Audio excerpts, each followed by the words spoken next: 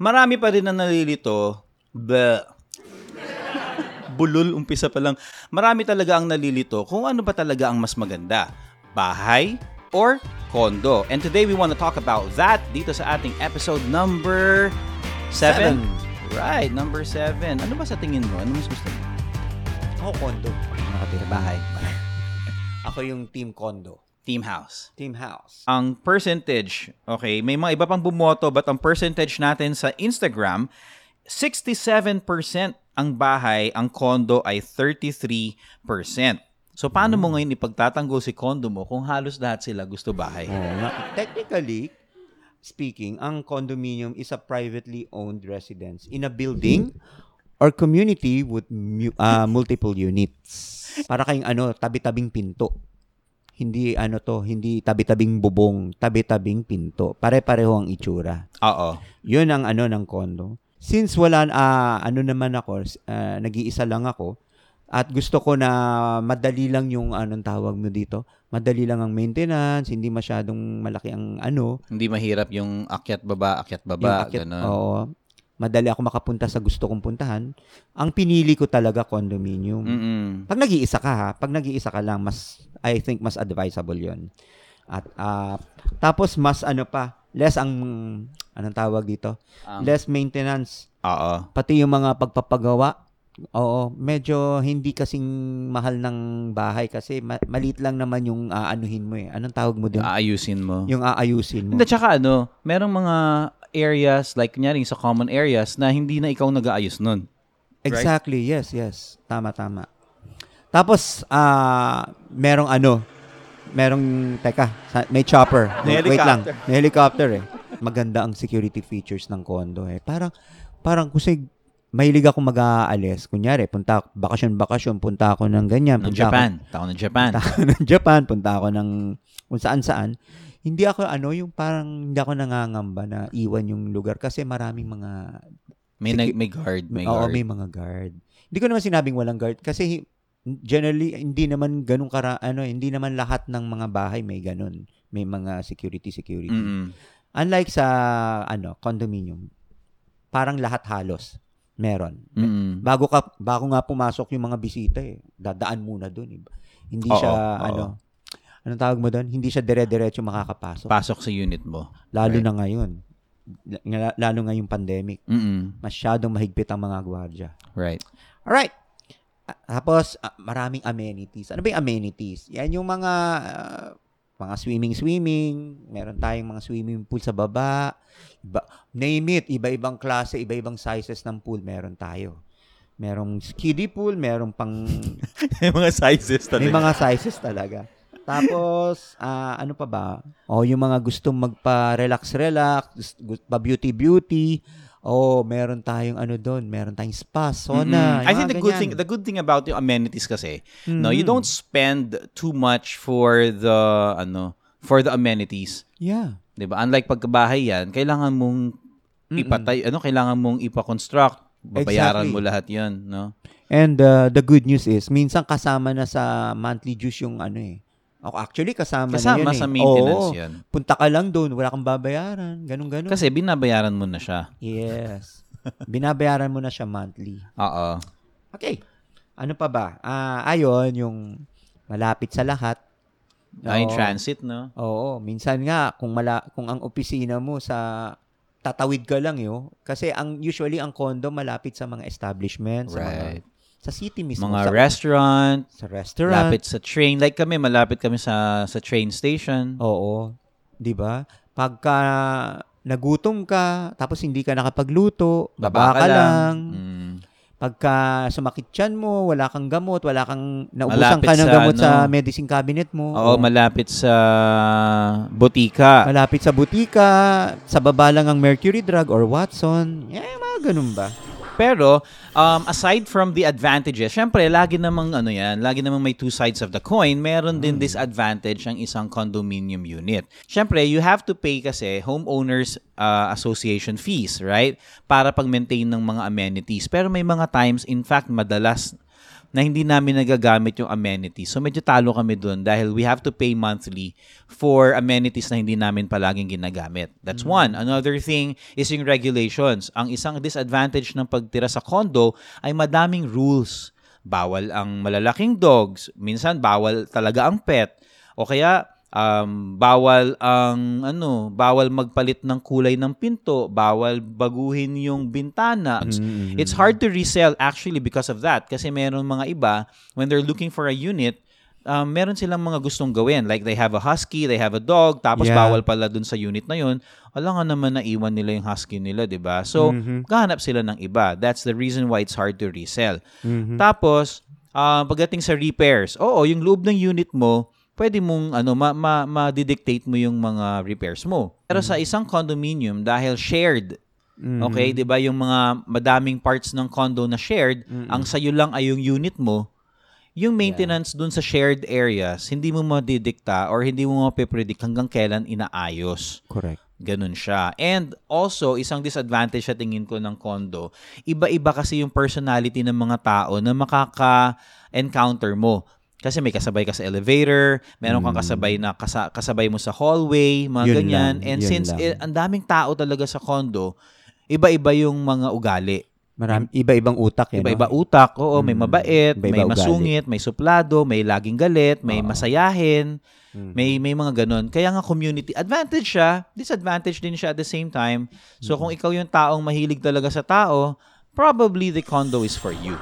Nabanggit ko yung mga consequence ng or yung mga disadvantage ng condo. So ngayon sasabihin ko sa inyo kung bakit ako team bahay.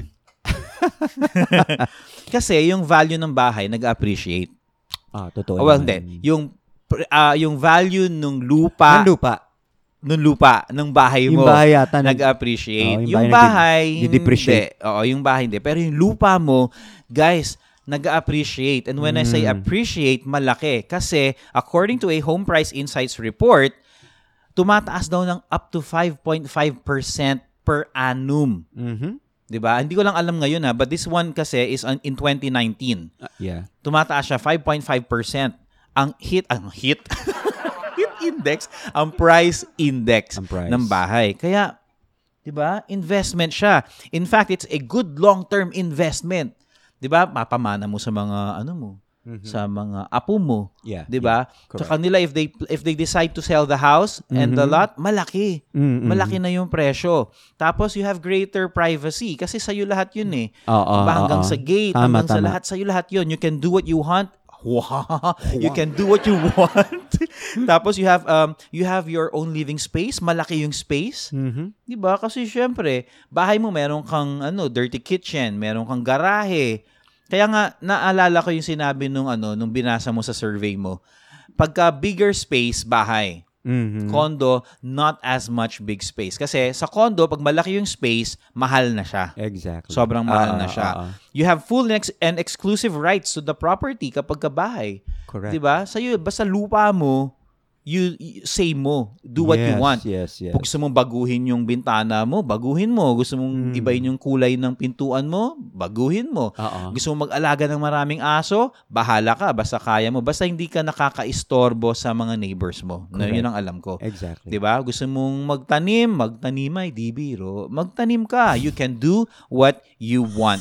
I think naman yung sa condo naman, mas maganda nga sabi ko nga, mga nag-iisa lang. At saka sa mga yung mga retirees. As bagay na. Mga retirees, magandang ang condo kasi, di ba? Wheelchair friendly daw kasi ang condo.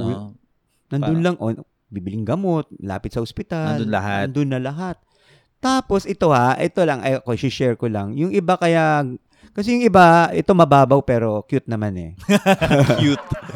Merong mga magulang na gusto nilang magkaroon ng swimming pool. Pero hindi nila ma-afford Hindi nila ma-afford. Tapos wala naman silang lupa para mapaglagyan ng swimming pool. Sa bagay. Kaya nag-aano sila para sa lalo na pagka may mga bata. Mga chikiting.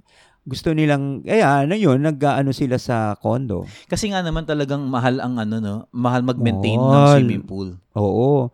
Yun nga ang cons din ng buying house kasi merong higher utility bills, 'di ba? Oo. Mas malaki ang magagastos mo sa mga utilities pagka nagbahay ka. So, yun nga, kailangan para mas less yung ano mo.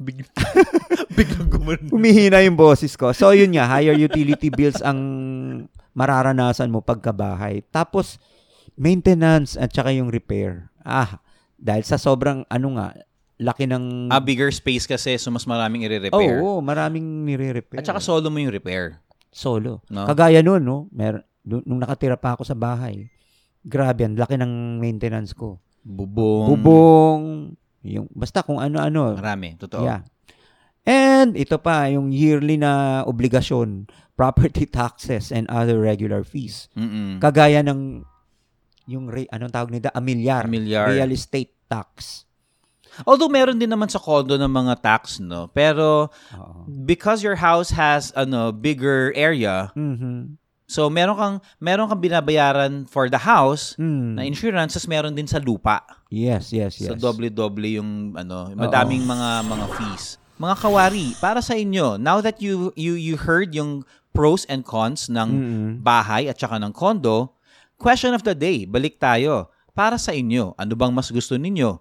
Condo ba or bahay, 'di ba? And ito, we want to leave with mga tips lang. To decide kung kayo ba ay magbabahay or magko-condo. Siyempre, isipin niyo yung budget. Yeah, so mamaya kulang yung bulsa niyo, 'di ba? Kulang yung bulsa, no? Kulang yung bulsa, butas ang bulsa niyo tapos kukuha kayo ng hirap. If you love the convenience of city living, yeah. Mas maganda siguro condo. Oo, pero pag laid back ka, gusto mo ng mga medyo relaxing environment, gusto mo may garden ka, a house is definitely for you. Yan. At saka check your lifestyle. Your lifestyle and your status. Oo. 'Di ba? Kapag depende rin sa lifestyle. Oo, kapag if you're a newly married couple, you're looking for a place to call your home, medyo iba yon compared dun sa gustong mag-invest. Meron kasi mga negosyante mag-isip, 'di ba? Na talagang kaya sila bumili ng condo kasi ipapaupa nila dahil marami talagang umuupa ng mga units ngayon. Dahil pag yung work nila malayo sa bahay nila, pipili sila ng unit na pwedeng upahan na malapit sa work nila. So, pagka investor ka, marami nag-i-invest sa condo. And last, kaya ako gusto ng condo, hindi na ako bumili ng car. Oo. Kasi lalakad ka na lang. Pwede kong lakarin. Pwede ako mag-commute. Mas mura naman yun kaysa sa gasolina. Di ba? True.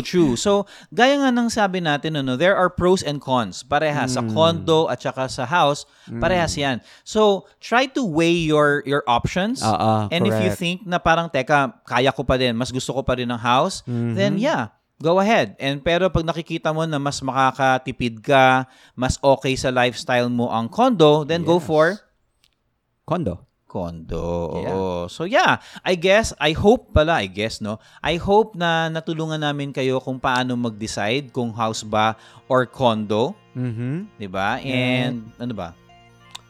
Basta ako sa ngayon condo. Sa ngayon. Ako gusto ko talaga ng house kasi gusto ko ng garden. Kaya guys, till next time, na naman tayo. If you have any suggestions that you want to talk about, you please comment down below kung ano yung gusto niyo pag-usapan natin.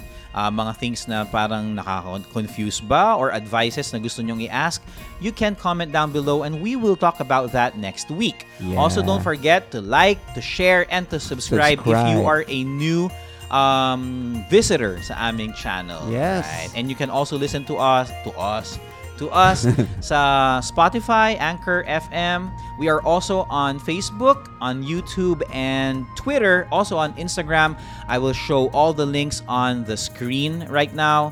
Pero sa mga nakikinig sa Spotify, we are Sawariko on Facebook.com. On Instagram, we are sawariko.ph. On Twitter, we are sawariko.ph. And on YouTube, you can search for Sawariko. Yes.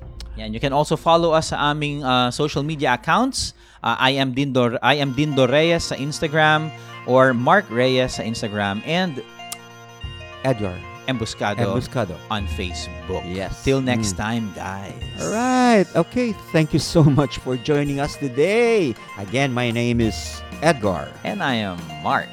Sa tingin ko, Sa palagay ko, sawari ko. Bye, guys. Stay safe, ECQ. Stay safe, Stay guys. safe. Bye. Stay lang kayo sa condo. Stay lang kayo sa house.